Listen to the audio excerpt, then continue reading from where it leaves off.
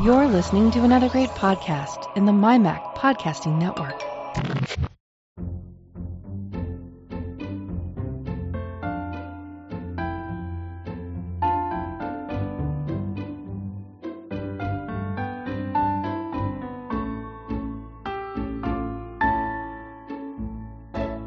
Hi folks, and welcome to episode 44 of the Let's Talk Photography podcast. I'm your host, Bart Busschots.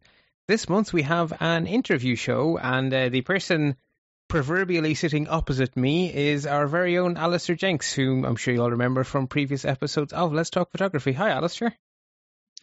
Hello, Bart. And yes, very opposite as we were just discussing before recording. Yes, a few hundred miles from the antipode. So we are literally at opposite poles of the world. As for the magic of technology, we're talking in pretty much darn real time.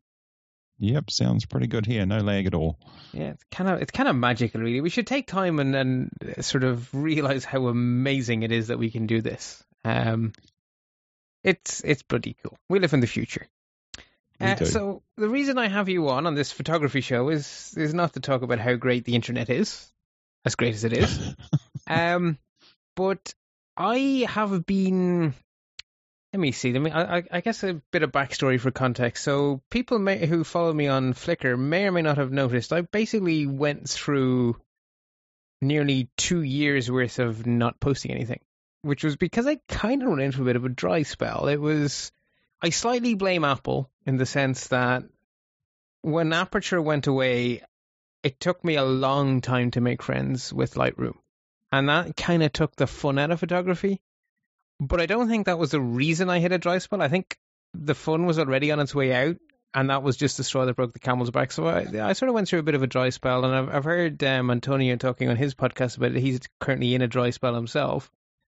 And sort of the thing that's got me out of the dry spell is I've decided to branch into a new aspect of a new subject, a new genre. I'm not quite sure what the right word is, but basically subject, I think.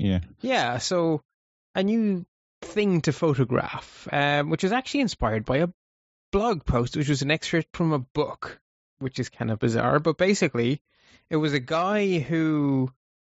He was living a life as a regular corporate executive, and then somehow he decided that he wanted to become a pilot and did so.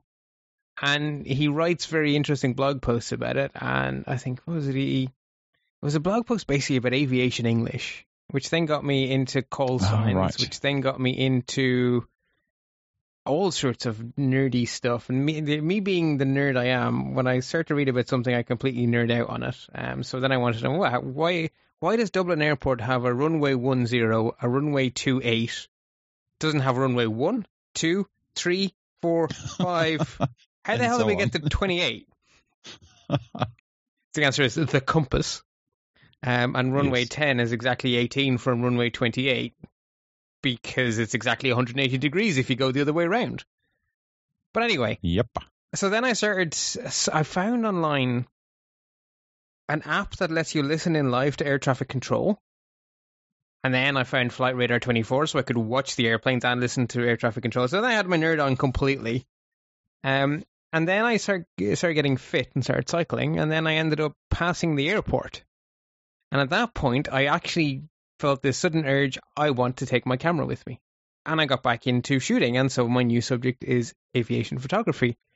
And the reason you're here is because you've been doing this for a very long time, whereas I've only basically been tinkering at it for... It's spread out over a year, but it's not actually that many physical hours of being at the airport with a camera. And I sort of want to pick your brains, and maybe also in the process inspire other people to have a go at this, and just to talk about the genre in general.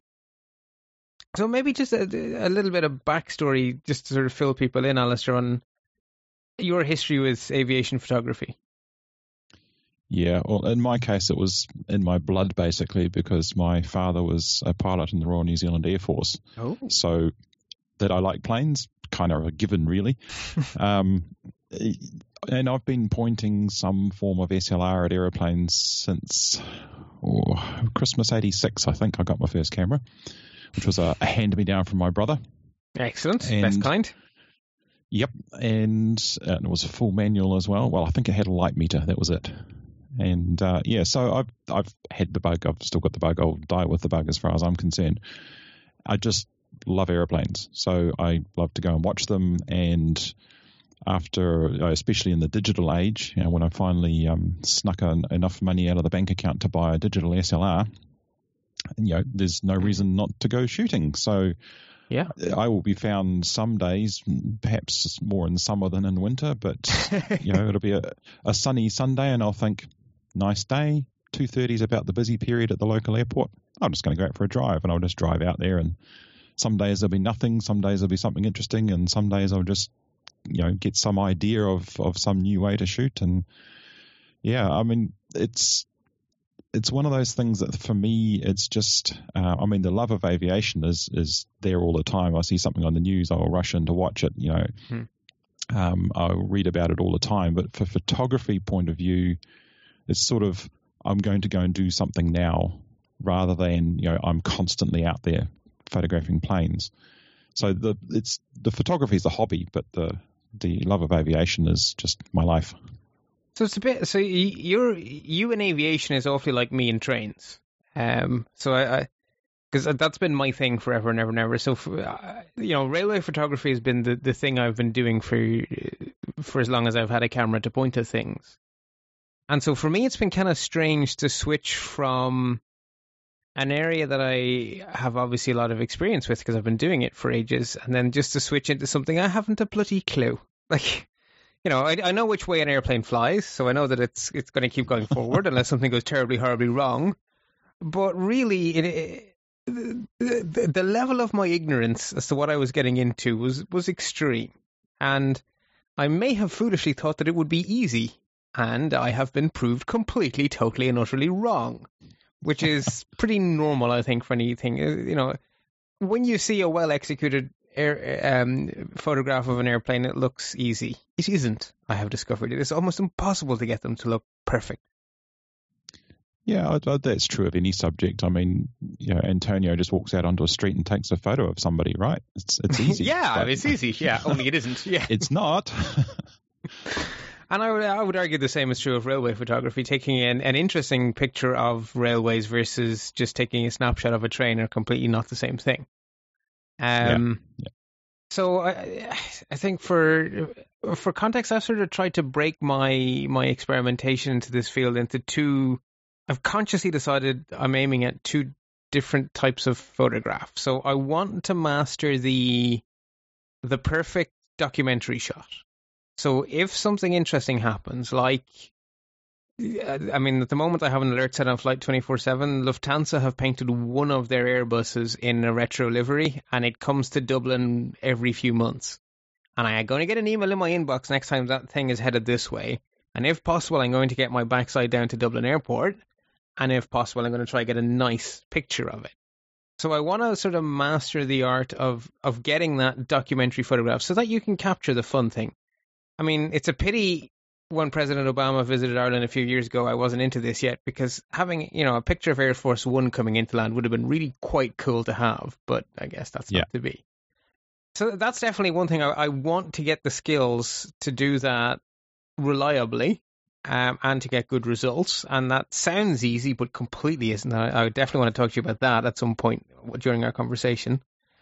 But at the same time, I also want to do somewhat more artistic stuff. So I want to capture the feel of aviation, rather than a documentary photograph. And in my railway photography, I've tried to focus on pictures of railways, not pictures of trains. And I want to try something similar with aviation. So I'm very much, if you look at my Flickr stream, photographs will fall sort of into one of those two categories most of the time. Or sometimes I'll sort of straddle the two. But that's sort of what I'm consciously trying to do something artistic and trying to get the skills to do the documentary stuff. Yeah, because for me, airplanes are just cool and I like looking at them, so I take photos so that I can keep looking at them. And I've evolved from, airplane, click, to slowly getting more interesting angles and aspects on them. But a lot of the time I'll still just fall back to, airplane, click. And sometimes you get lucky on that. But, for example, the other day I popped out to the airport just because, and I took 570 frames because I was just in a mood for trying to capture something a bit different. And I went different places and I, tried different angles and different timing and all sorts of stuff like that. And, 570 shots in a couple of hours. That's a lot of processing, or a lot of editing, I guess, afterwards, as in keep, don't keep, or do you keep everything? I keep everything, but rather than decide what to throw away, I decide what to publish. So it's just the opposite end of the same problem. Yes. And I think I published about, I'm just scrolling through them here, there must be 40 to 50 odd. And, a lot of them, I had a good day behind the lens that day. A lot of them were keepers, as it were.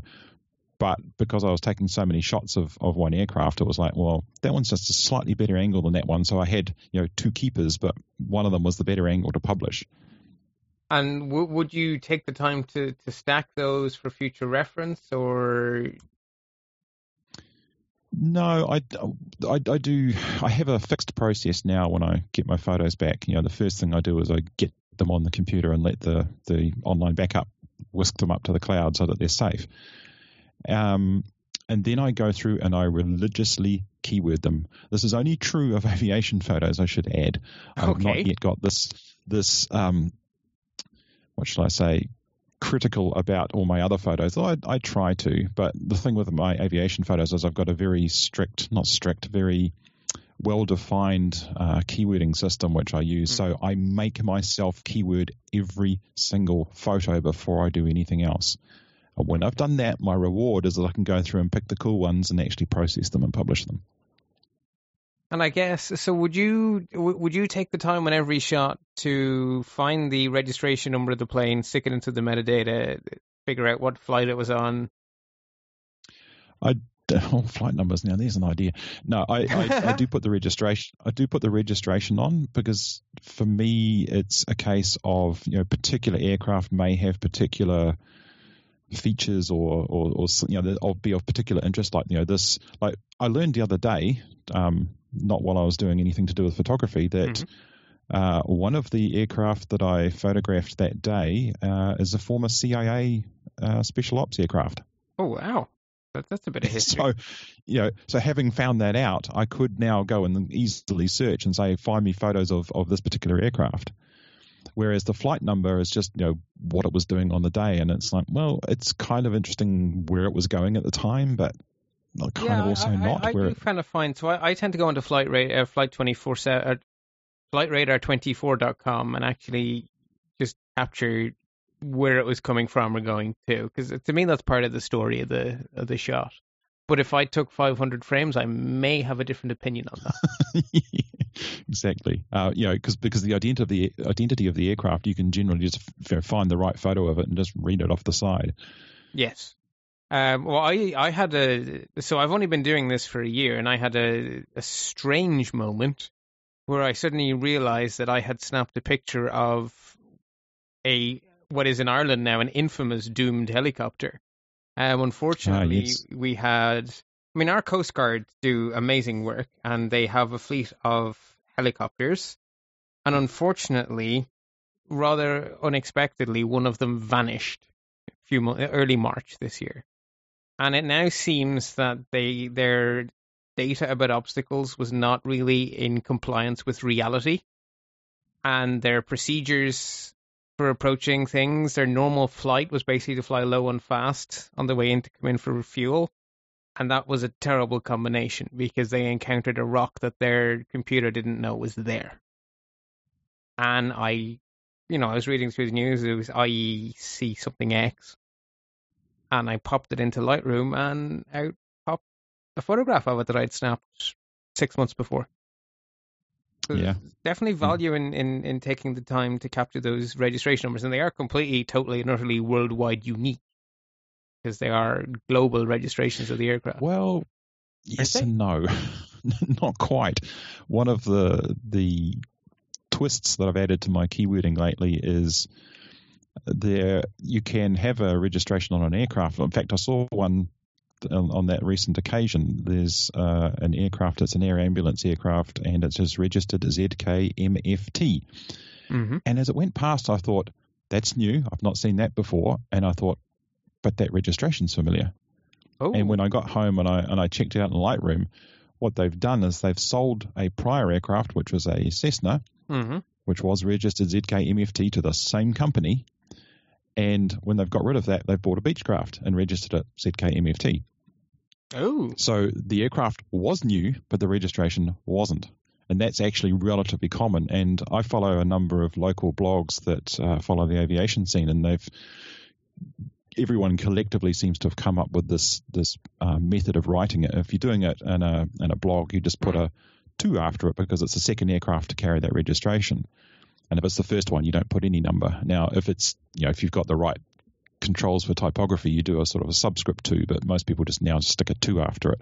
So now my keyword is ZKMFT2. Ah. So yeah, it's not necessarily unique, and that's just me going out there, a year apart, same location, same company, same role, everything, different aircraft. Huh, that is a bit weird. Okay. Yeah, it's annoying, to be honest. Yeah, it's definitely annoying. It goes against my computer scientist brain, that one. It does, doesn't it?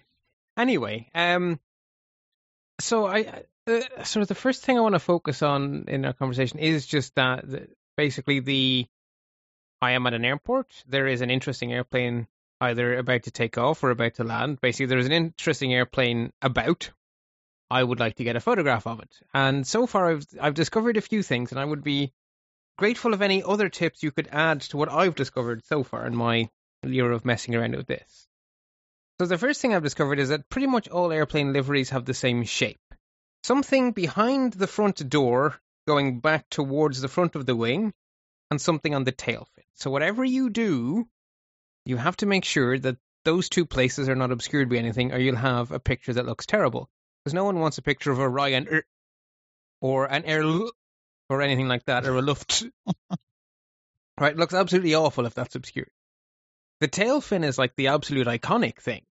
So if that's obscured, you don't have a picture of an airplane either. So I've realized that you have to be really careful in your timing that the wing, which is pretty much always stuck to the plane, isn't blocking. So if it's slightly in front of you, then it's going to block the bit of the livery at the front, and if it's slightly behind, it's going to block the tail. So there's actually only a really small window where the livery looks right.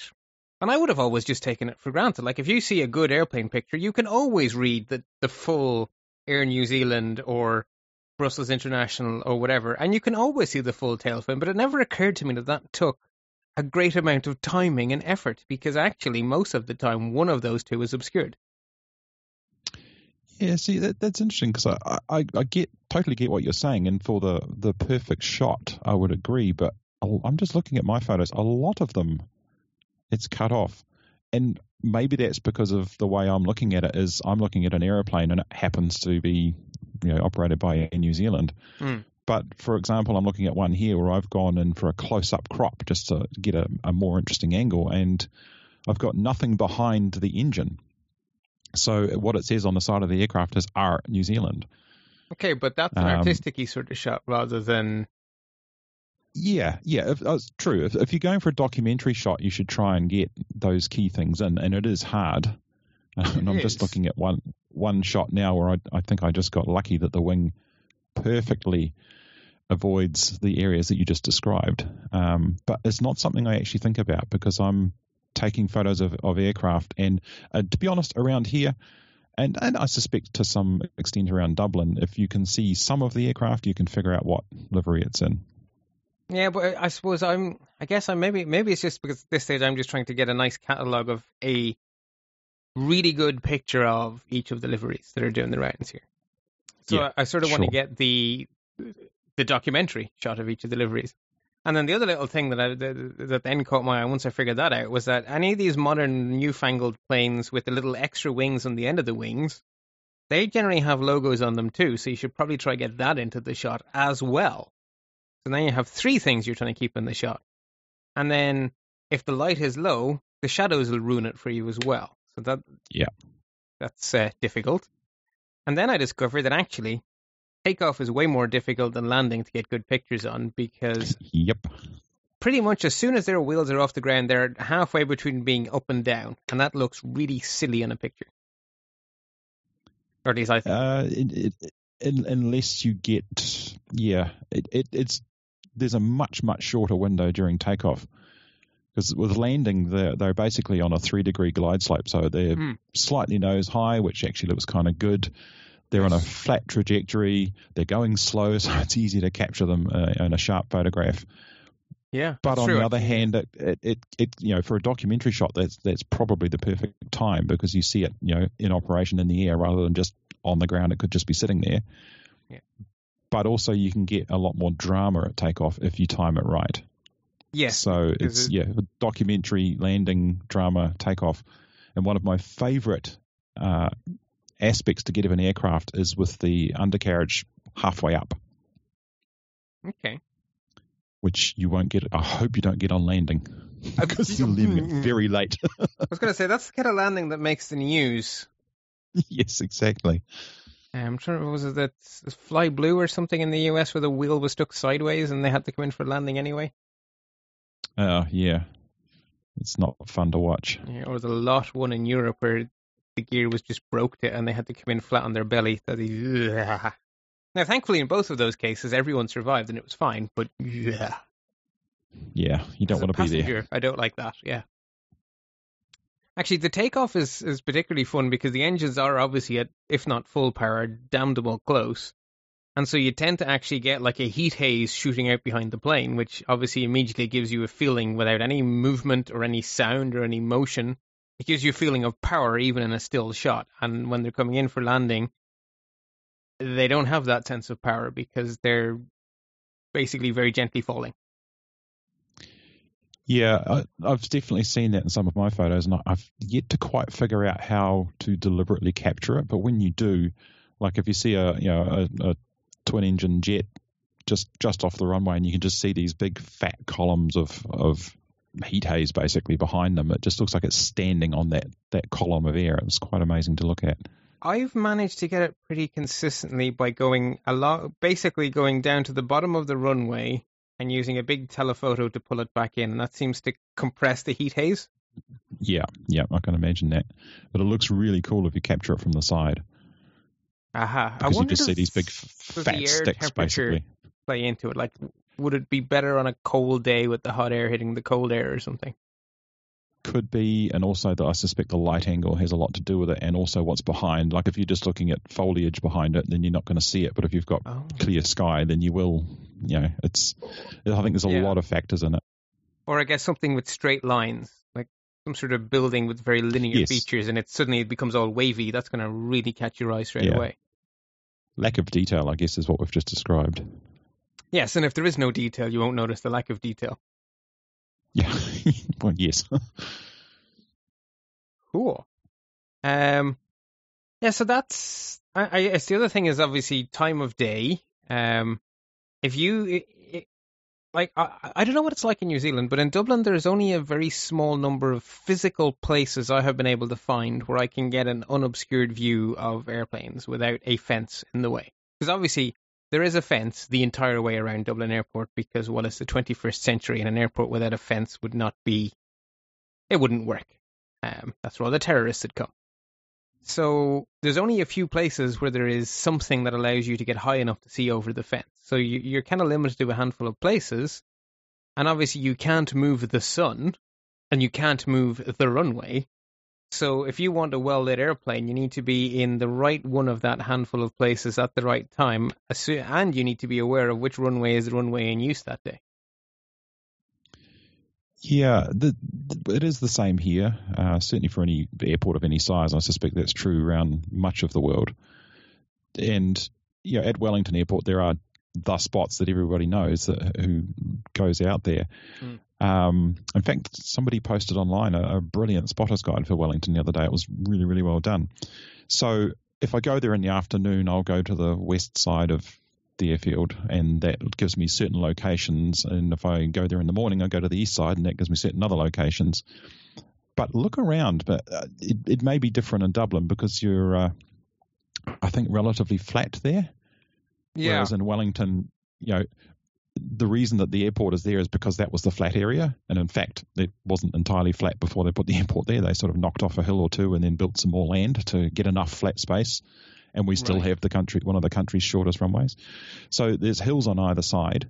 And that gives an interesting aspect as well, because you can actually go up on hills quite some way from the airport, and the approach path, when the wind's in the right direction, sort of comes past you. So you can get some fairly decent shots, not actually at the airport. That's an interesting idea. And where I live, when the wind is coming from the south, the aircraft come not quite over my house, and they're at about 2,500, 3,000 feet. So I sort of look up underneath them, and that's kind of interesting. But I discovered recently a track that goes up to the local farm, and that gets me up another 100 meters or so above where I am. Because the airport's basically at sea level. I'm about 100 meters above sea level. That gets me to 200, and it takes me to the other side of the flight path. So I've got a couple of photos from up there that are pretty interesting. It's still sort of underneath, but much less underneath, yeah. Yeah, but even around the airport, especially with the landings, because they've got that low glide slope, you can go a wee way away from the airport and still get some decent shots. So, not at the airport boundary. You could go probably even a kilometre or two, and if you can get some height that far out, then you can still get some fairly decent shots. Yeah, because like you say, it's a 3-degree glide slope, so 3 degrees isn't very steep. No. And the other thing I've done too in Wellington is go about a kilometre sideways away from the airport and quite high. And you need a very long lens when you go a kilometre away. But, again, it's not a documentary shot of the aircraft. I've got shots of aircraft where there's this tiny little thing in the middle, but I've got, this massive airport with all the stuff going on in the background and this airplane taking off in the middle of it. And it actually looks kind of cool. So there's all sorts of different ways that you can get photos of aircraft without going and standing at an airport boundary fence and trying to shoot over the top of it or through it if you're lucky. There's a couple of spots around Wellington where people have carefully teased out one of the holes in the fence enough to fit sort a lens. Sort of zoom lens width, yeah? Yeah, just. So sort of think laterally about where you can go. I mean, it's certainly a lot of the best shots can be had by standing somewhere very close to the airport boundary because they're always, at or close to ground level. Yes. But the other thing is look for opportunities. For example, logging operations with helicopters or rescue helicopters that may come past, or aerial top dressing is always interesting. Because wait. Aerial what? Aerial top dressing. I wondered about whether this term was widely known. Well, it may be widely known, but I haven't a clue what you're talking about. Fertilizing the pasture on your farm with phosphates and the like from the air. Yeah, we don't do that here. Our fields are so small that would just not make sense. It was pioneered in New Zealand in the 1950s. And it's pretty much part of the country now. And you'll wake up in the morning if you're anywhere near some farm area, and you hear this, and you just a characteristic sound of an aircraft flying down valleys and doing steep turns and whatnot. So this is the same as crop dusting in the United States, is it? Same practice? Yes, effectively. Except when I hear crop dusting, I imagine big wide flat fields of crops, whereas this is doing hill country pasture. Oh, that sounds even more demanding on the pilot. It's extremely demanding on the pilot, and there are some fantastic pilots who do it. Wow.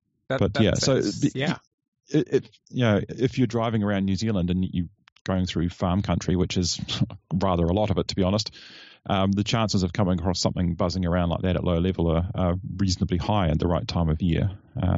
So you look for opportunities. And also, you talk about fences around airports. Mm-hmm. A lot of the little local airfields won't have massive fences around them, and they may still be quite busy as well. Yeah, that's true. Something I've found to be useful is to have a sort of to get to know your airport. So thanks to the magic of flightradar24.com, which is, even with a free account there, you can see a lot. And what I have noticed is that in theory, there are a lot of approaches to Dublin Airport.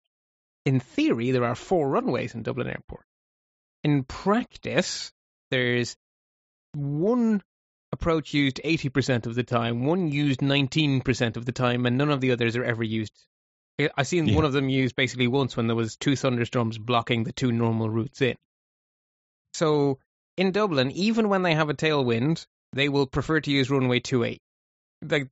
I don't know what the logic for it is, but somehow they prefer to have the planes come in off the Irish Sea and land and take off into Ireland and then turn around and go back to Europe. They really, really, really do not like flying them the other way.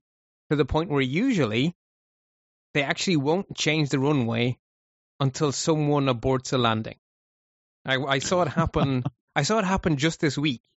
I had the zoom lens on the plane waiting for it to touch down, and next thing it went out of the top of my field of view. It's like, what? No, you were supposed to be going the other way. And then all the planes disappeared. Like, the whole stack was gone. But there were 4 planes lined up to land. Where are they all gone? And then I turned around, and they were all behind me. Because they had changed to runway 10. So basically they made them all do a big 180, go the whole way around the airport and come in from the complete other side. And I was kind of surprised they were still using runway 28 because there was a strong, gusty wind coming into the Irish Sea. But obviously they got away with it up until a point. But that means that if you're planning on going to Dublin Airport, don't plan to go when the light is good for runway 34 or whatever the opposite of that is, runway 16, because the chances are you won't see a single solitary airplane for months on end. They're going to be coming in on 28, maybe on 10. And so they're your 2 routes to scout out. On the other hand, at Wellington, 34 and 16 is all you got. But it's interesting you talk about the wind. I mean, the wind is the very obvious thing that dictates which runway they use. But I've seen some fascinating conditions here. I'm about, how far away am I?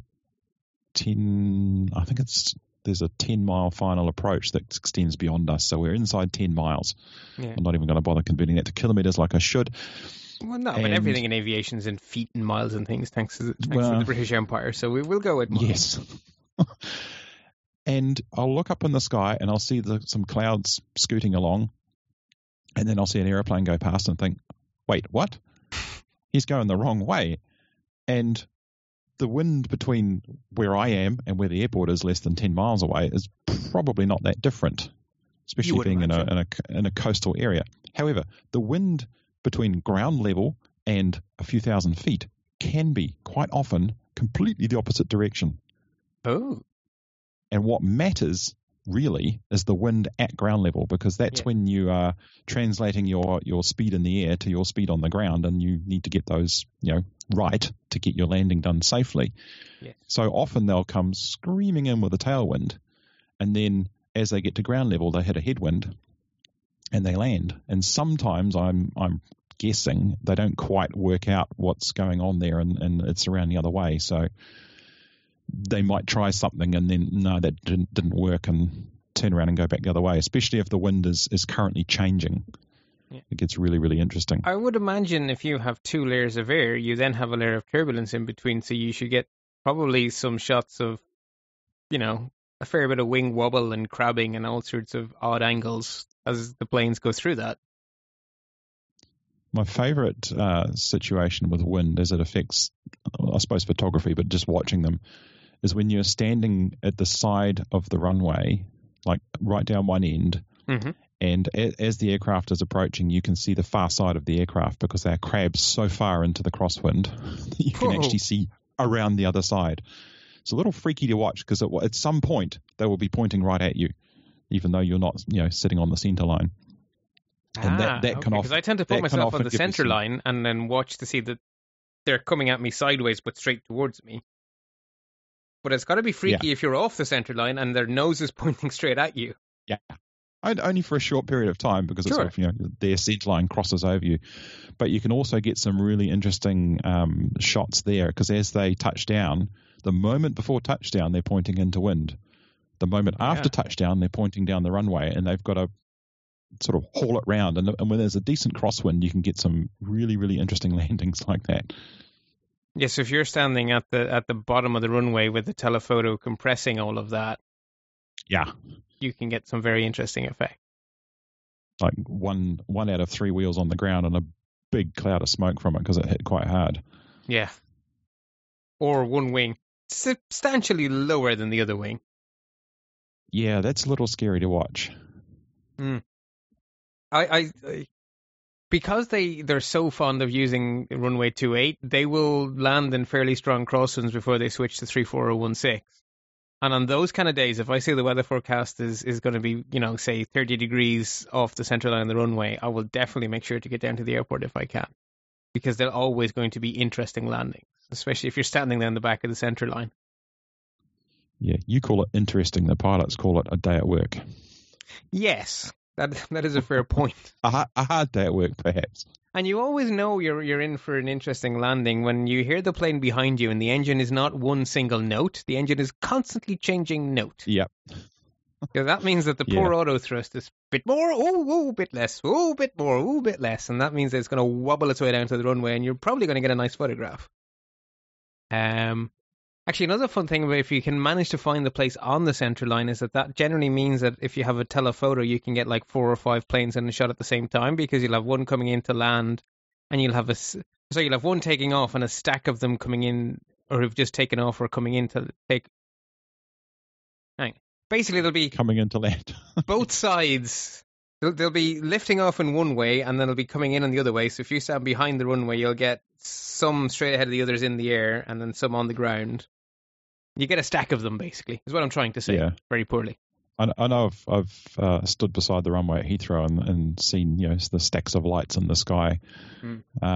Certainly at busy airports. Wellington's not quite that busy that you'd ever see it in that frame of all these, this big line of aircraft. I mean, they do come in at busy periods, one after the other, but they can afford slightly longer spacing. Okay, whereas so Dublin, I guess, somewhere like Heathrow, you pack them in because you have to get them all in. There's only so many hours in the day. Yeah. Well, Dublin is currently in the process of building their third runway, which is going to be parallel to runway 28. And I guess we're close to capacity because you can pretty much always stand at the bottom of the runway and see the next 3 in the stack. Yeah. And they're just permanently stacked. Actually, that makes me think of another aspect too. The having all the aircraft in a line and then taking off, etc. Different aircraft types. I don't know if you get much traffic other than the mid to large airliners at Dublin, but we get a lot of small stuff because there's a couple of locations that are 15 minutes flying time away, so they take small aircraft out there. We tend to get a couple of little fancy, very expensive looking Learjet seems to be the only thing that's mixing. I don't think anything with the prop is allowed anywhere near Dublin International, so EIDW, because we have quite a few small airports in the vicinity. So the Weston, there's a few of them around. So any sort of small propeller planes are going to go to those airports. But the corporate jets, the Learjets and the various Cessna corporate jets, they do land into Dublin, and they kind of take you by surprise because a small airplane nearby and a big airplane far away look awfully similar to each other right up until the last minute. Yeah, I suppose Wellington's lucky, I think is the right word, that we have like the local Aero Club operate their single engine Cessnas in between the 737s kind of thing, which is that's fun. I know a chap who flies out there, and he says that it is kind of unique that you learn to fly in that context, because then going anywhere is not really going to phase you. Whereas if you learn to fly out in the sticks, in some field in the middle of nowhere, and then all of a sudden you have to deal with all these huge jets around you. But the other aspect of that, if you are at an airport that has that kind of mix, is the point at which mostly the point at which they take off, but also the point at which they land on the runway. Mm-hmm. Now, Wellington it's not a long runway at all. I mean, we have one wide-body aircraft come in, and that's only because it stops off in Canberra, because it can't carry enough fuel coming out of Wellington to go any further. So it's not the super big aircraft, but we do get lots of the little ones. And with that short runway, all of the jets take not the full length, but if there's little to no wind, they'll take pretty much the full length of the runway to take off, and same to land. But the little fellas, there's a little Cessna Caravan turboprop, And that thing is built for flying around Alaska and, in the bush and all sorts of things. So it's very, very capable aircraft. And when they take off, I'm standing about, 20% down the length of the runway, and he's taking off from the near end, and he's off the ground before he gets to me. Yeah. So, and sometimes they'll taxi out and you think, oh, he's coming down my end, and then you'll turn halfway and only use half the runway. And it's like, oi, I was waiting for you. What we get here, so we have a similar contrast, but it's just you move everything up the scale. So we don't have the little single prop, but we do have on the other end the Dreamliners and I haven't seen one of the biggest Airbuses, but we get big transatlantics out of Dublin. But we also get the commuter planes. So they're still twin engine and usually with the wing over the top, but they're not very big. I mean, in fact, they're very, very tiny. So they tend to come. So you're standing at the point of the runway where you're getting really nice shots of the Airbuses and the Boeings taking off, and they're just at the right height, and everything's perfectly lined up. And one of these turboprop guys will come along, and he will have turned on his heading before he gets to you. He won't just be off the ground; he'll already be heading towards Edinburgh. Yeah, or if he's landing, he'll have come in what seems like right over the terminal. Yeah, and he'll have turned off the runway before he gets anywhere near you. Yeah, he'll turn off the first taxiway, and he'll be halfway back to the terminal while the other guys will still be, full reverse. But the fun thing, though, is when they're lining up to take off, you can have very fun sort of little and large contrast shots. Yes. Now, particularly what I kind of like is here, Aer Lingus run both big and small planes, so you can have the same livery in teensy weensy. So you can have, say, an Airbus A330 or an A340 that's about to head off for LA, and taxiing either directly in front of or directly behind is a little ATR 90, which is on its way to Edinburgh, which holds like 30 people. And they're both in the line for the same runway with the exact same livery, but one of them could easily pass entirely under the wing of the other, I think, without touching anything. Yeah, you can easily lose the sense of scale, I've found, with aircraft, because, for example, I don't believe this fact still, but I've seen it with my own eyes. The diameter of the engine on a 777, a Boeing 777, is about the same as the diameter of the fuselage on a 737. Huh. And you think, no, that can't be right. But I've got a photo that shows it. It's a little the scale astonishing. Is huge, yeah. Yeah, so it can be fun if you're lucky enough. I guess one of the things you have to be is ever vigilant, because you can't control what's going to go where. But there are times when things will line up to give you a really fun composition that actually brings that scale into focus briefly. And it'll only be a fleeting opportunity. So I've learned to keep my eyes open all the time for chance alignments and things. Yeah. I just put a photo in the chat there of a little Cessna flying over the top of what looks like over the top of a 737, which I took for exactly that reason. I saw the what's the word, confluence coming up, and thought, well, I'll just time that. And the background's like, not ideal, but the positioning of the two aircraft. Yeah, that makes up for it. It's kind of strange. I'll pop that into the show notes for people to look at, but it's kind of strange to see the big kangaroo tail of what looks like a big Airbus, and then this little Cessna. That really does look like its propeller's about to go and chew the arse of the kangaroo. Yeah, it's a Boeing 737 on the ground. Ah, okay. It's very hard to tell a Boeing and an Airbus apart from anything other than the nose, I think. Although actually, now that I see, the winglets are completely Boeing winglets. The trick with 737s is look at the length of the undercarriage. It's really short on a 737. Oh, yeah. Wow, yeah. Now that you've said it, it's as obvious as anything. That thing's barely off the ground. Oh, very good. Yeah. Oh, you'll learn. I'll learn. Yeah, because what I've noticed is the Airbuses don't have a vertical bit at the end of the wing. They have a bit that goes down and up, whereas the Boeings have a bit that goes up only. Yeah. Don't stick to that, because both manufacturers are going to ruin that for you with their recent changes. Okay. Well, in Dublin, 90% of the airplanes you see are either a 737 from Ryanair, which has wings up, or an Airbus A320 from Aer Lingus, which has both sides. And then every now and then you'll see a bigger plane or a smaller plane, but the vast majority are like the absolute workhorses around here are the 737 and the A320. They just do so much work. I think a related point to all of this is something I have discovered. So on the one hand, if alignments come up, you can take a great photograph and you have to be ready for it.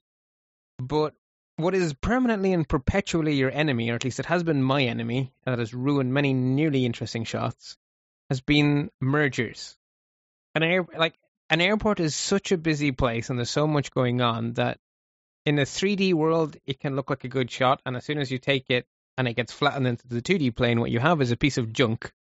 Because actually, there's like a tail fin sticking out of the nose of another plane, or a winglet poking out over something, or a lamp post makes the plane look stupid or whatever. Like there are so many bloody mergers. So, do you have any tips for how to avoid? Because the only thing I've come up with is don't bother taking a shot once the plane is below the level of the terminal building. But other than that, I haven't really figured much out. No, I tend to deal with that in post, as it were, as in I'll look at the shot and I think, that's great. Oh, but there's that.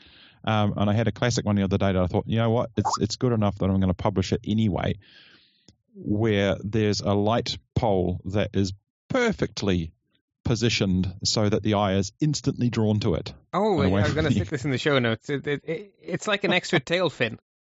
It actually looks like he has a transparent tail fin. A friend of mine said, "Oh, look, somebody's working out their geometry because they've put the extra side on the triangle." It's like, but it's a nice shot. Publish it anyway. But it's just your eye is instantly drawn to this merger. Well, it's not technically a merger as such. It's just they touch at just the right points. I mean, they really touch absolutely perfectly with the tip of the tail and the bottom of. Like, I mean, you couldn't have if you said to me, "I timed it perfectly," I wouldn't have believed you. Oh, it did. It is so perfect. Like, that is amazing. I absolutely planned that. The worst of the mergers that for me though is where, like, the background, and you can control this somewhat with your camera parameters, but the background is. I mean, in Wellington, it's always going to be busy. If you want sky behind the aircraft, there's only a few angles you can get, and it's usually not that close. So you're going to get background. But to me, the thing to avoid is having the aircraft masking the horizon, or worse still, a wing. Like if you're in front or behind of the aircraft, having the wing along the horizon, because it just gets lost. Now, when I say horizon, I'm not talking about sea and sky or field and sky. I'm talking buildings on a hill line, or sometimes you can get a local horizon between buildings and the landscape behind, and you just lose the shape of the plane when that happens, and that really annoys me when that happens. But it's like you said something just before which really resonated with me. In 3D, it looks okay fine, because you're looking at the aircraft. You don't notice what's behind in this. I mean, you're capturing a moment in time. It's not, what's the word I'm looking? It's not a planned and positioned everything like that. It's like I'm going to pick a moment in time when the angles look great, and you have to kind of think about the background, but you can't always think about the background. Well, no, sometimes because the planes you're just going to push the shutter. Like I found a place where I can get sort of Dublin Airport has this massive green sign on the top of the old Terminal 1, which says, Baile Átha Cliath, Dublin. So in other words, Dublin in the Gaelic language and in English. And it's these huge big letters. And to me, that's, I'm home. Like every childhood holiday ended with seeing that great big green sign. So I really wanted to get that into a photograph. But you actually can't control exactly where the pilot is going to, pull back on the stick. So you find the perfect spot, and while you're setting up your camera, a plane takes off in exactly the right place. And then the next one comes hurtling down the runway and he goes too far. And then the next guy comes along and he pulls up a little bit too soon. So you can be standing there for quite some time. But eventually, I've just popped into the show notes, one where finally everything's pretty much lined up. And I discovered after getting the shot wrong a few times that if you just wait long enough that the plane has cleared the top of the building, you don't get any mergers and you actually get the effect I was looking for. And it also, I managed to get the jet things you were talking about way back. Yeah, really, really well. So, and that was actually a cold December day, which makes me think that, because that day, pretty much every shot I took had the clear jet wash, and I'm thinking December Irish weather may have helped. And you've nicely, with the jet wash, blurred out that bright green aircraft in the background. All those Aer Linguses, yeah. And the other nice thing, of course, is that it was a visitor, right? Because there's so many Aer Linguses and so many Ryanairs that come in out of Dublin that, to me, the interesting thing is always the visitors. In this case, it's the British Airways. And actually, BA are polite enough not to fly either a Boeing or an Airbus, which is even more strange. They fly Embraer jets in and out of Dublin. So it's like a triple whammy. It's like it's not an Aer Lingus, it's not a Ryanair, it's not a Boeing, and it's not an Airbus. So it's like extra cool. Yay. The one thing you can do to help alleviate any background, including mergers to an extent, but not entirely, is shutter speed. And there's the pan blur. There's one photo I took, and I don't know why, because normally I get quite fast shutter speeds, and because I find that just gets me sharper photos. But there was one photo I took, and I don't know why the parameters on the camera changed. I'm sure I wasn't thinking about it. So I either bumped something, or there was something about the light or something. But for whatever reason, the shutter speed slowed down enough that there was a beautiful pan blur behind it, and I panned it perfectly, and the aircraft is as crisp as, and the background has all got this beautiful motion blur, and you don't see the background. You don't see it at all, but it's very busy background. So just that little bit of pan blur completely deals with the problem of detail in the background. But you do have to be confident with your panning. Well, now, practice, right? Practice, yes. And a bit more practice. I've spent a lot of time panning, especially if I go to an air show, and we've just talked about airports so far, but if you go to an air show, then there's a few other factors come into play, and being able to follow the aircraft with your lens is one of the reasons why I'm sticking with an SLR format camera, because I can look at the aircraft and the camera just happens to be between me and it. Yes. And that to me helps with whereas my first digital camera, which was a sort of a point and shoot in 2004, so not a great one either. I didn't spend a lot on it. When you push the shutter button, the screen, which was either in an eyepiece, but it was still a screen, or on the back, went black for about just over a second. Oh, it's really hard to keep your tracking solution on the aircraft when the screen goes black.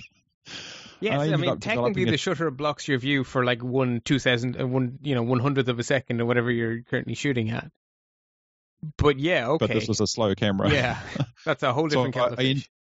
I ended up using the screen on the back, and I'd put the strap around my neck and push the camera out against the strap to form a steady pose, and then I would watch the airplane on the screen and also position the camera so that the airplane was just above the top of the camera. Right. So then I could keep the tracking solution by looking at the airplane over the camera. That's a rangefinder of sorts. Sort of, but yeah. So if you can get good with your tracking, you can lower that shutter speed and get that even just a little bit of blur in the background. Yeah.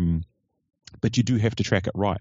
And I have some photos that I've never figured out taken at air shows where I guess it must be rotation blur, but the middle of the aircraft is in focus, and the tail and the nose, or perhaps the tail and the tip of a wing, are out of focus. Or blurred, at least. Well, I think you get that on any motion where the plane is off axis to you, because the nose is coming at you at a different rate to the tail. I know on trains, if you have a train coming by you at an angle, so you're turning and following, you're only ever going to get one sharp spot. And so if you're doing railway photography, make sure the sharp spot's on the cab. But the one thing I figured out with my aviation photography is, because obviously you can use aperture to help increase the depth of field. Yes. But what I worked out was, certainly with my camera and my typical lens, I plugged it into one of those depth of field calculators, and I said, okay, in my typical shooting conditions, I'm going to be this far away at the closest. And the closest spot to the runway at Wellington Airport, I can set any aperture I like, and the minimum depth of field I'm going to get is 25 meters. Which is a lot. Well, which is a lot.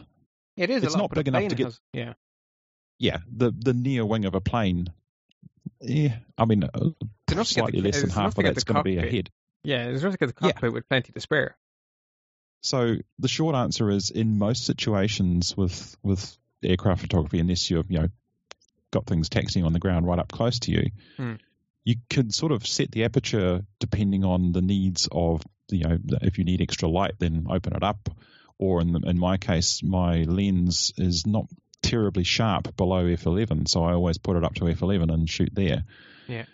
But the depth of field doesn't really come into the equation, because the aircraft is almost always smaller than the depth of field unless it's a very large aircraft and very close.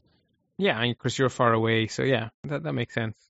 I've just popped into the chat room sort of the best outcomes of my experimentations with pan blur. So I basically decided one of the days that every time an Aer Lingus or a Ryanair came in, I would practice my pan blurs, and every time some other company came in, I'd try get a good shot. And it was actually quite a good idea, because by the end, I think I spent 2 hours. By the end of those 2 hours, I was nailing the pan blurs pretty consistently. Now, I guess I'd have to practice again in the future. But to the stage where a Lufthansa came in and I was like, well, I'm doing you as a pan blur. And it actually worked. But yeah, no, the best one, though, is the Ryanair one I popped into the show notes. I think that is my most successful pan blur to date. And I'm rather pleased with it. Yeah, but the other thing you have to consider too with shutter speed and aircraft is, with jets, do whatever you need to creatively.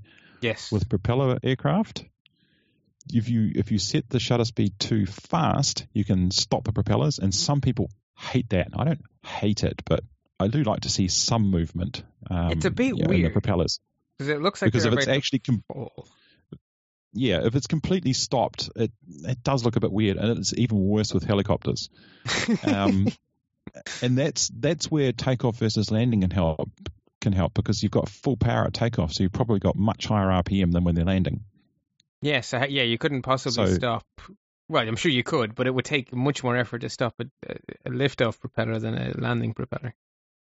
You can do it, but it's your crikey, that's a long URL I've just put in the show notes.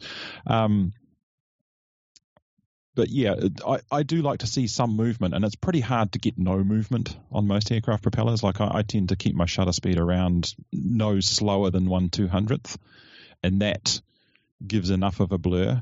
But sometimes you can slow it down and you get sort of a nice sort of disc, but you have to slow it down quite a lot to get a full disc, as it turns out. So yeah, because then you start risking surprised. Motion blur. I was very surprised at how unintentionally well I managed to stop the turboprops. I didn't mean to, but when I got home, like, oh, that's a really sharp propeller. Well, but sometimes I think that adds to the shot, because some of the modern turboprops have interestingly shaped propellers. I mean, in the old days there was 4 straight blades, and it was like, that's a propeller. But some of the newer ones have 6 sort of scimitar-shaped blades, so it actually looks quite neat if you can see them individually. Yeah. Now, thankfully, in this, I just popped one into the show notes. Basically, it's just completely stopped. Like, even if you zoom in all the way, they're oh wow, you sharp. Have. What's your shutter speed on there? Well, according to the X, 2,500. Yeah, it was a sunny day. Yeah, that'll do it. Yeah, I didn't think it would, but yeah, it most certainly did. Thankfully, the plane is at enough of an angle, because it's climbing out of the runway, that it still looks like an airplane flying. And he has his wheels up, which I guess helps with that illusion as well. But yeah, that was not my intention at all, to freeze the propellers, and I was very surprised that I managed to do so with so little effort. Even the shadow of the propeller is quite sharp. Yeah. Oh yeah, no, I froze them good and proper. Yeah, 1/2500th of a second is, I don't think I would ever get that fast, because I noticed you had your lens wide open there, and you have a shorter lens than me as well, so I'm always up at f11 for sharpness. Yeah, I think I should get into that habit. I'm so used to, I do so much of my photography at dusk, I tend to get very used to fighting against light, but actually, when I'm at the airport, it's usually really good weather, so I need to get out of that habit. I think you're right. I need to default the lens to f11 or at least f8. Oh, what's the old story? F8 and be there? Yeah, that's one of my favorite catchphrases. All right, yeah, absolutely. Because similar shots, even actually of a similar model of plane coming into land, when obviously they're probably going slower. But when I was catching it at dusk, no problemo. We got nice propeller blur without really trying, because of course it was dusk, and well, that's sort of what happens when you go at dusk. Yeah, it's. I mean, you mentioned early on about hearing or seeing that there was an interesting airplane coming and cycling out to see it. I was sitting at home one evening, watching the TV in the evening, and somebody tweeted on Twitter and said, "Oh, look at this!" And they'd had a shot from Flight Radar, and there was an aircraft. It was north of Auckland. And it was showing, I was sort of thinking, oh, where's it going? And after a while, you can see that it's not going to Auckland because it's not losing altitude or the direction it's going. And then somebody said, oh, it's on its way to Wellington. I thought, yeah, why not? Looked at my watch, thought, oh, it's going to be pretty low light. Probably, somebody finally come up and said, oh, it's due to land at this time. And it's like, yeah, it's just before sunset, but no, we can do it. It ended up arriving 10 minutes after sunset. 10 minutes, 5 minutes, something like that. Yeah. That was everything I could make my camera do. It was, I had to, it was a unique aircraft, which has since been back twice. But at the time it was a unique aircraft to Wellington, both in who it was operated by and the type, because we just don't get them in here. And it was like, I'm going to capture this. And getting that shot, I ended up just sacrificing some of my usual parameters and saying, you know what, I just want the shot.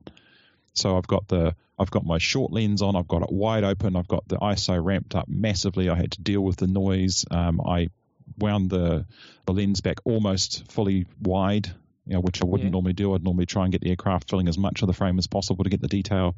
And I had a shutter speed that I wouldn't normally countenance. I mean, and I had to pan it, yeah. There's a pan blur on that, whether you meant to or not. Obviously, the shutter speed was so low, that was going to happen. And there's a lot of post-processing on that photo, I can tell you. But, sometimes you just have to, as you say, it's a documentary shot as such. I wanted to get the shot of this aircraft and, make it clear and obvious what it was and where it was. Yeah. But a lot of the rules get thrown out the window when you have virtually no light. The sun was below the horizon for sure. Well, I have actually had great fun in Dublin intentionally when the sun is below the horizon, because, obviously I wasn't going out to get documentary shots. But if the sun is setting, it can light up the clouds and stuff in very fun ways. So actually some of my favorite not documentary shots are after sunset. I think I'm going to just stick one into the show notes here, but basically you can hardly see the airplane, but it's still one of my absolute favorite shots I've taken. Because you have this tiny little corporate jet coming in with these huge, foreboding-looking frothy sky behind it. I don't know, it was fun. Yeah, and there's clearly noise in there, but that almost adds to it, I think. Yeah, I don't mind a bit of noise if it's artistically uniform. Acceptable. Uniform, yeah, exactly. If it doesn't distract, that it doesn't really bother me. And obviously, evening light gets much nicer than harsh midday light. So there's something to be said. But then you're fighting against everything else, of course, because now you've lost so much light. But it's still fun. I notice we're coming up to an hour here. Do you have any sort of tips for moving to the more artistic? So the only thing I've discovered so far is bad weather often means cool photographs, even if that's not very bicycle friendly. Anything you want to throw into the mix or to help people who want something a bit more creative rather than documentary? Yep, I've got a few notes here on that side of things. The obvious shot is the whole aircraft side on, and that is your documentary shot, and that can actually be artistic. It's a nice looking aircraft and good background, maybe a bit of pan blue. It can look really, really nice. But after, I've got over 1,000 published photos taken at Wellington Airport, so kind of looking for new angles, as it were. Yeah. And so sometimes when I go, there's like you said with your Ryanairs and your Aer Lingus, so I'm going to experiment on these. I've been doing the same sort of thing. And one of the things is, if you're close enough and you have a long enough lens, try getting parts of the aircraft. Now, I tend to focus on the nose of the aircraft because that kind of works for me, as it's still obviously an aircraft and you can usually identify it from the nose. Yeah. But sometimes I've got a tail, and I've seen other people's photos where you can't really see what the aircraft is, but you've got a real tight crop on, the engine hanging under the wing, the flaps hanging out, the gear crunching into the ground, and a cloud of smoke. It's an action shot. That's not, here's a picture of an airplane. It's here's a picture of an airplane landing, and what airplane it is almost incidental to the shot. It's showing the action of all the bits hanging out of the airplane and the crunching into the ground and the smoke and all that sort of stuff. So you can aim for the feel of it, and to me, some of the feel of a landing aircraft is that nose sitting a little high just above the ground. So I've got shots of just the front third of the aircraft, for example, with that nose up attitude. Yeah, something I haven't been able to do on purpose, but it seems to happen if I come to the airport close enough to sunset, the light will be in the pilot's face, which means that even though they're in a cockpit, they'll actually be visible. And then, if possible, I want to get zoomed in, but I haven't managed to get a good zoom in and have the light actually catch them, so you can actually see the pilot. That's what I want. I really want a shot of the pilots doing their thing, either landing or taking off, because I think that adds sort of a fun aspect to it. But I haven't succeeded in getting it. Oh, there you go. You got one there. I can count the bars in his shoulder. Yeah. You can actually see some of the passengers as well. Oh yeah. I took one photo of one of the local Aero Club aircraft landing, and I got nice and close on it. And now I can't crop in on that aircraft because it's just too small. But I got as close as I could on it, and it was all in good late afternoon light coming in from the side. And my friend who belongs to the Aero Club said, "Oh, that's so and so." He recognised the pilot from the shot. Yeah. So you got to be pleased with that. Yeah. So that's one thing you can do, and you can see that it's pretty close to the ground, even though the actual runway is not in the shot there. But yeah, there's groundy stuff in the background. Yeah. So that gives a sort of an action, aspect to the photo, and I can still identify the aircraft entirely from that, because you can see the letters on the undercarriage door there. Yes.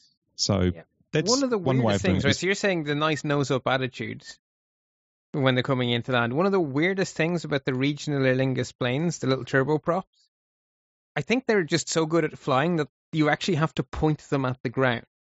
They come in with a nose down attitude, as if the pilot is aiming for the ground. It is the weirdest thing to watch in real life. And I've taken pictures, but it's never quite caught the feel of it when you're actually standing there watching it. It looks, 20 jets have gone by and they all have that very gentle nose up and wafting in for a gentle touchdown. And then this guy comes and he's pointing his airplane at the ground, and it just looks so wrong. And I haven't quite managed to capture the feeling of how wrong it looks, but it's so weird to see them pointing their nose at the ground. So I don't know if you can get any height there, but I think if you're higher up, you'd probably get a better sense of that, because you'd see the ground that it's pointing at, rather than something way in the background. You certainly have to get the ground in the shot. Dublin Airport, unfortunately, it sits atop of a large plateau. There's nothing. Yeah. It's a very logical, very sensible place for an airport. Like, there are no obstacles on any of the approaches to Dublin Airport. There are no hills. There are no tall buildings. The pilots have a fantastic, they come in off the Irish Sea, and the ground and the airport rise up to meet them. I mean, it's the perfect place for an airport, but there is no high ground. There's nowhere. And to anybody who's listening, do not consider using a drone to get height.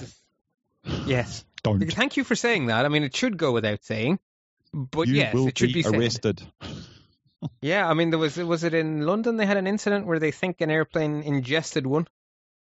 Oh, we've had them here as well. Ingested, I hadn't heard that, but we've had near misses here. Yeah, one of them at 4,000 feet. What? Exactly. Wow. I want to know what this drone is, apparently. That's quite the drone. No, there's a BA flight out of London last year where the pilot is not sure whether he ingested a crow or a drone, but he thinks it might have been a drone. But basically, something black went zoop through his jet engine as he was coming into land. Ouch. Yeah. So other ways of getting more artistic is what I described before, is go to different places. If you can, if there's a road around the airport, you can often go and stand effectively on the runway centre line, but obviously not on the runway. Yes. Wide angle lens, if there's a perimeter road that you can get access to with a wide angle lens directly underneath. So you get the curvature of the wide angle. That can be spectacular, especially with the larger aircraft. So just tends to favour the large silhouette jets, against the sky as they're coming in. If you get enough light, you can get full detail on them. But it could be interesting at dusk or dawn as well. Oh, let's give that a go. I never even thought of that, because I've stood at the bottom, because there is a road at the bottom of runway 28, and you can get the view, down the landing lights down the runway. But I've always stuck a stonking big telephoto on.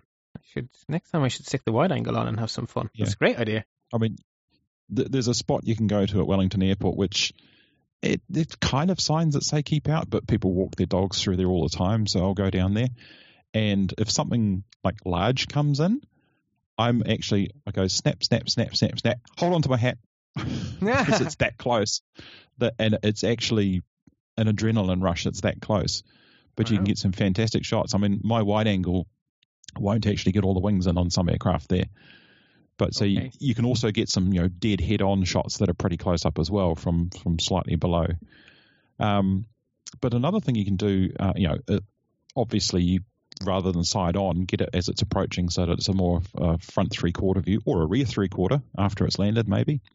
Yeah. Can look quite interesting, especially as it's touching down. And that's a key thing for me for getting action shots, is the transition points. So, at liftoff, if you get a shot where the wheels are literally 2 inches above the ground, it looks quite spectacular. Yeah.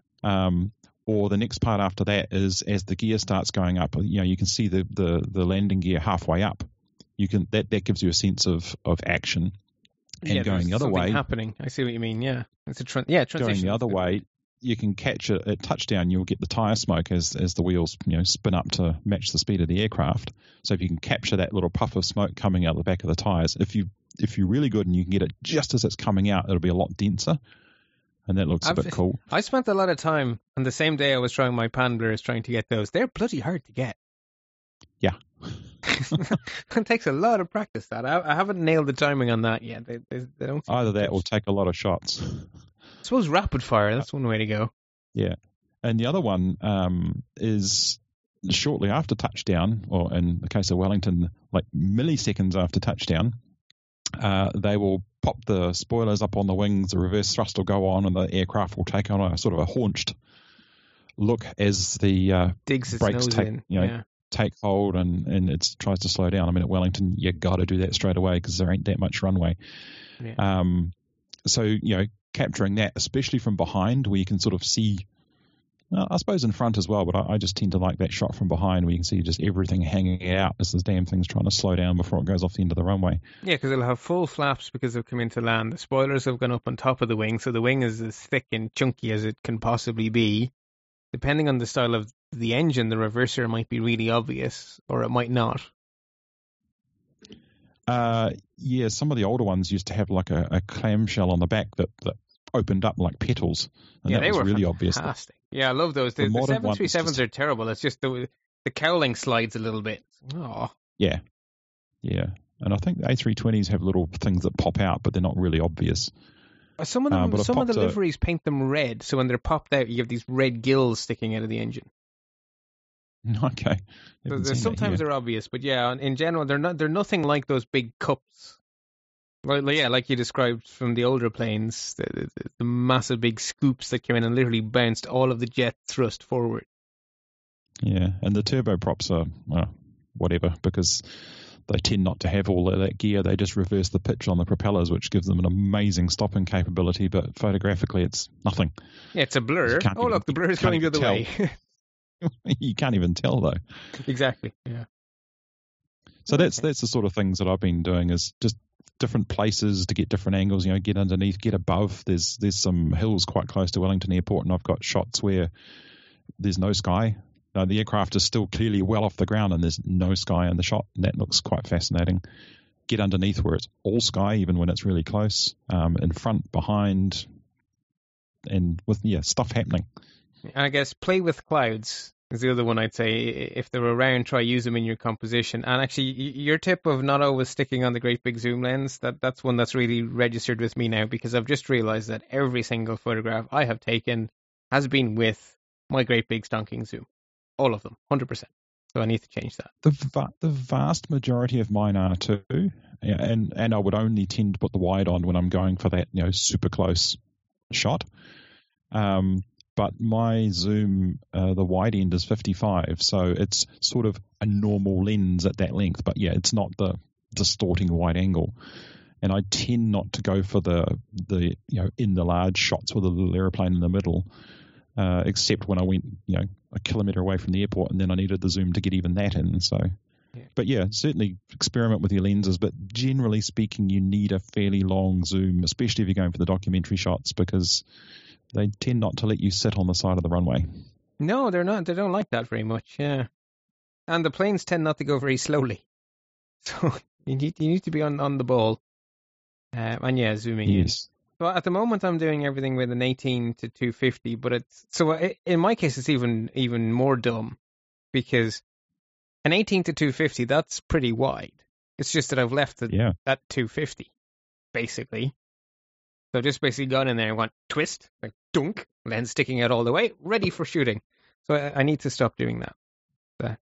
So you could actually sit down there on that road at the end and get the long ones of the nose coming straight at you, and then as it goes over you, just crank it back to 18 and get the dramatic wide angle from underneath. That's a really good point. That's right. That's it. You give me my shooting list for at least the start of my next visit to the airport. And in your gear list, a tight-fitting hat if you're going to wear one.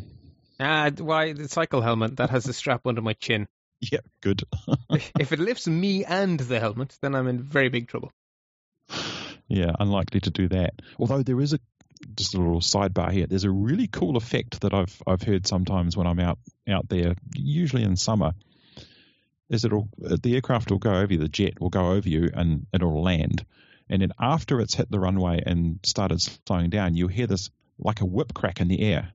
Oh.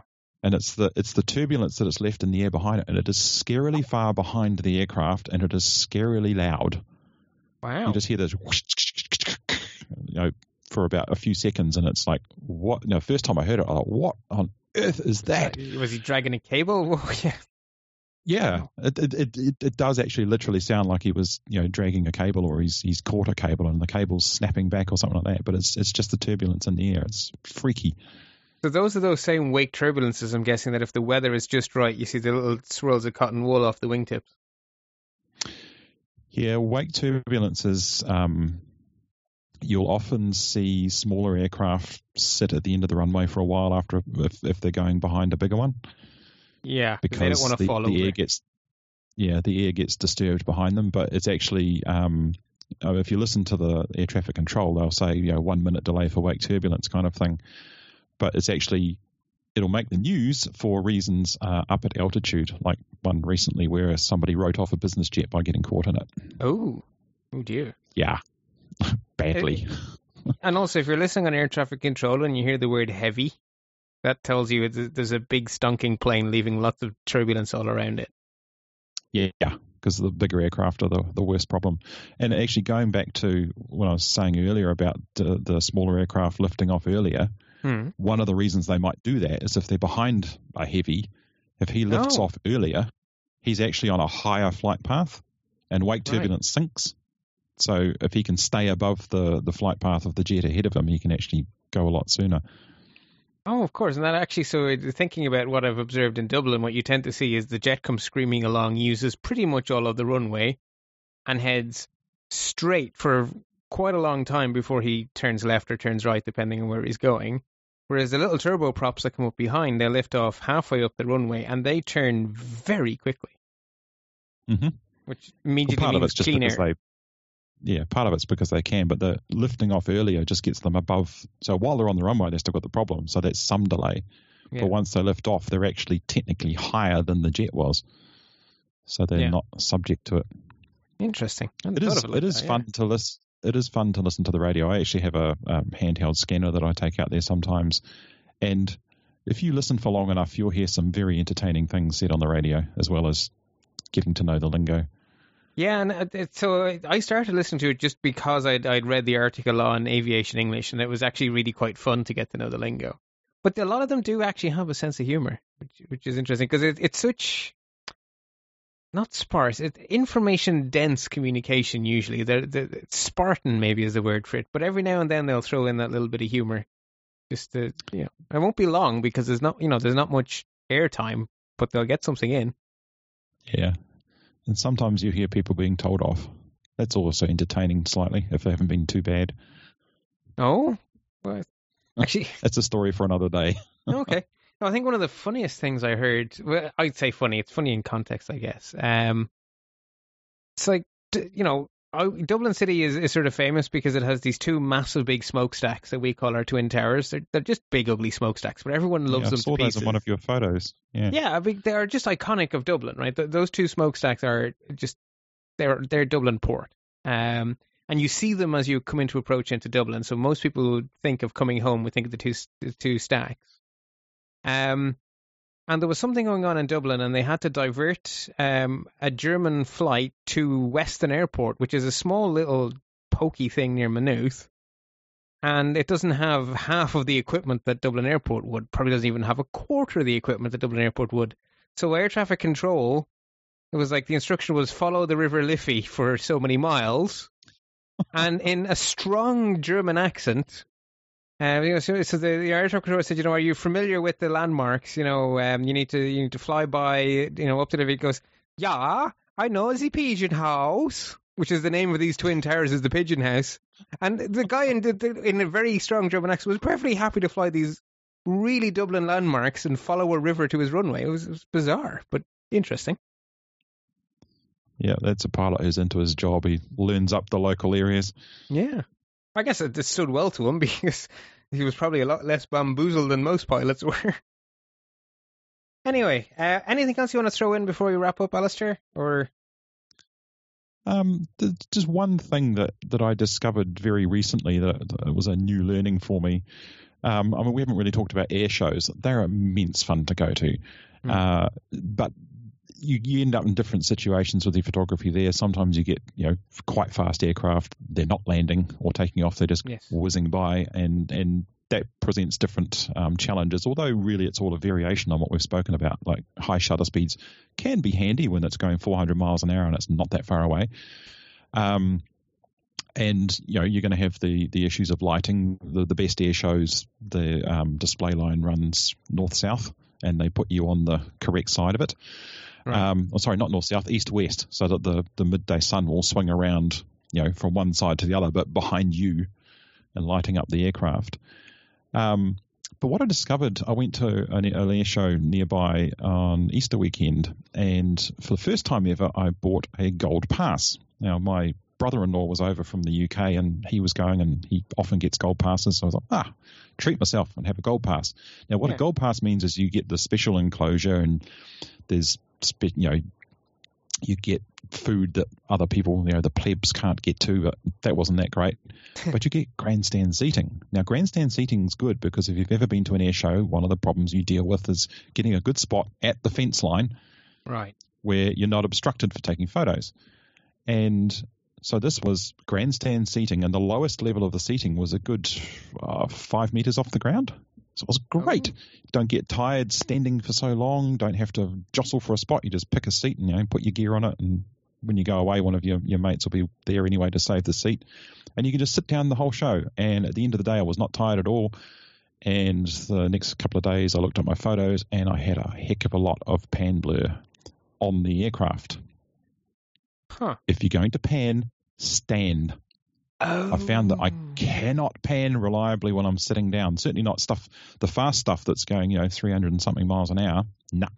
Got one or two sharp shots. Your hip, I suppose you're not just rotating your hip, you're rotating your legs. Basically, your feet are the static point, and your legs are twisting, your hip is twisting. There's a whole lot of twisting going on normally.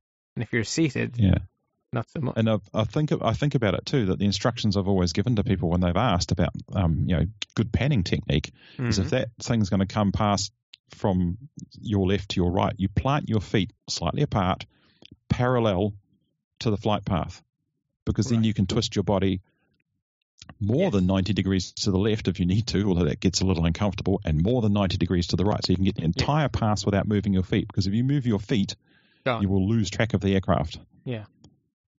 So, I learned the hard way that sitting down is a great view, but, your success rate on the shots was much lower. I'm not a fan of tripods. Between your legs and you were panning with the monopod. Maybe. If it was the perfect height, maybe. But the thing with any mono, I've never actually used a monopod. I do have a tripod, and I'll use it in many situations, but never when panning. And the reason why is because I don't know whether anybody else can. I suspect not many can, but I certainly can't, because if you are, if you're going to have your eye to the eyepiece on an SLR, then you're climbing around the tripod as you're panning, which is a yes, of course, difficulty. The center of rotation is not the back of the camera where your eye is. The center is way forward, so it spins around. And if you have a screen on the back, which I don't like for other reasons, but even if you have a screen on the back so you can clearly see it without having to climb over the tripod, then you are having to do an indirect calculation that you're looking down at the screen and then moving the camera as it sees this. It just gets messy. And I've actually seen professional video for sale on the internet that I can tell you was filmed with a tripod, because the tracking of the aircraft is horrid. And so all the tail fins are cut off. Well, it is an airplane flying by, and if you concentrate on where the airplane is within the frame, it bounces around all over the place. The tail disappears off that side, and then the nose disappears off that side, and I think it's all just their inability to control the tripod. Maybe they just need a better tripod, I don't know, but the other thing you will not find me with a tripod at an air show. If you're on a tripod and you have image stabilization, the image stabilization may actually be working completely against you. Oh, I had a video camera for a while, and I ended up selling it because of that. The darn thing was so small that to hand hold it, my hands, they don't shake that much, but if I'm holding a camera up for a little while, they do. Yeah. So if you didn't have the stabilization on, it was shaky, shaky, shaky, shaky. And if I turned it on, and there's an aircraft just starting its run up on the runway there, and I'd start panning the camera, and it's like, picture's not moving, so I pan it faster. It's still not moving, so I pan it faster, and then all of a sudden the image stabilization would say, you want to move the camera? Whoosh. Yes, it's very jerky movement constantly, because it's like, I'm stabilizing. Okay, I guess I'm not stabilizing. No, stabilizing again. Yeah, so instead of the smooth acceleration of the camera, it was like nothing, whoosh, and it just looked silly. Yeah.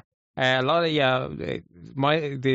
the Sigma lenses I tend to use have an off button for the optical stabilization, which is quite useful. You just go click, and then it's out of your way. Just remember to put it back on for everything else you do. Yeah, all your stabilization is for handheld of things that aren't moving. Yeah, pretty much. Although handheld, it doesn't seem to mess up my handheld pan shots, but if a tripod comes into the picture, the OS goes off in my case. It's going to mess it up. Yeah, I don't have a great relationship with mine, to be honest. Never know when to have it on or off. No. Okay, Alistair, thank you very much for your time. It was a fun conversation. I had great time, but of course I'm a great big aviation geek, and you're a great big aviation geek, so I'm wondering how many people are still listening at the end of all this aviation geekery, but whoever you are, I'm sure you enjoyed it too, because you must be an aviation geek as well. Do you want to give any links out to the listeners? There will obviously be a link in the show notes to your Flickr stream, and also all the photographs we've mentioned throughout the conversation will be linked in the show notes as well. But do you want to give people your Twitter or websites or anything? Yep, Twitter, my handle is ZKARJ, which is an aviation-themed handle as well. And if you want to find anything else about me, including further links to my Flickr stream and anything else that I do, that is at zkarj.me. Excellent. You will find those show notes I have mentioned at lets-talk.ie. What you will also find there are large blue buttons under the heading Support the Show. There are now 5 of them. Basically, Patreon, you pledge X small dollar amount per month, and the great thing is there's not very many fees on that, so it's a very efficient way to give small dollar amounts. Then there's an obvious PayPal button, which does what it says in the tin, a Zazzle store for merchandise, which almost no one uses and will probably go away soon. And then if you need web hosting and you would like to get it from DigitalOcean, if you use my referrer link, you get some credit, I get some credit, we both get nice web hosting. Or if you need some domains registered, there is a link there to hover.com, which is my referrer code. Basically, I get a small commission for sending you their way, but both of those last two only work if you actually buy the product afterwards. So don't click on them just for the crack. Unless you need hosting and unless you need domains, don't bother. You're not actually helping anyone, unfortunately. But if you do, it's a fantastic way to help out the show, because those kind of bills are the ones that never go away for something internet-based. So every time I get a bit of DigitalOcean credit, it really helps. And the same goes for credit over on Hover, because domains always need renewing. Anyway, thank you very much for listening, everyone. I've been your host, Bart Bushot, so you can follow me at bartb.ie. And until next time, happy snapping.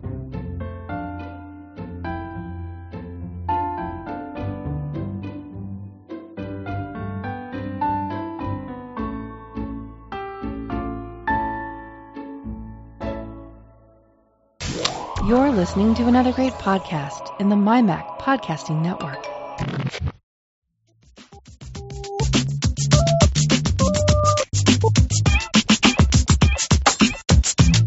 Hey Siri, could you read the Three Geeky Ladies promo script? Sure. Elisa says, "Welcome to the Three Geeky Ladies podcast," and introduces Suze and Vicky. Suze says, "Hello everyone." Vicky says, "Hi." Elisa, want to know how we feel about the new Apple product? Suze, what about the iOS camera? Vicky, or the MacBook Pro update? Elisa, Suze, and Vicky in unison. Then, listen to the Three Geeky Ladies podcast. Siri, the Three Geeky Ladies podcast on the MyMac Podcasting Network.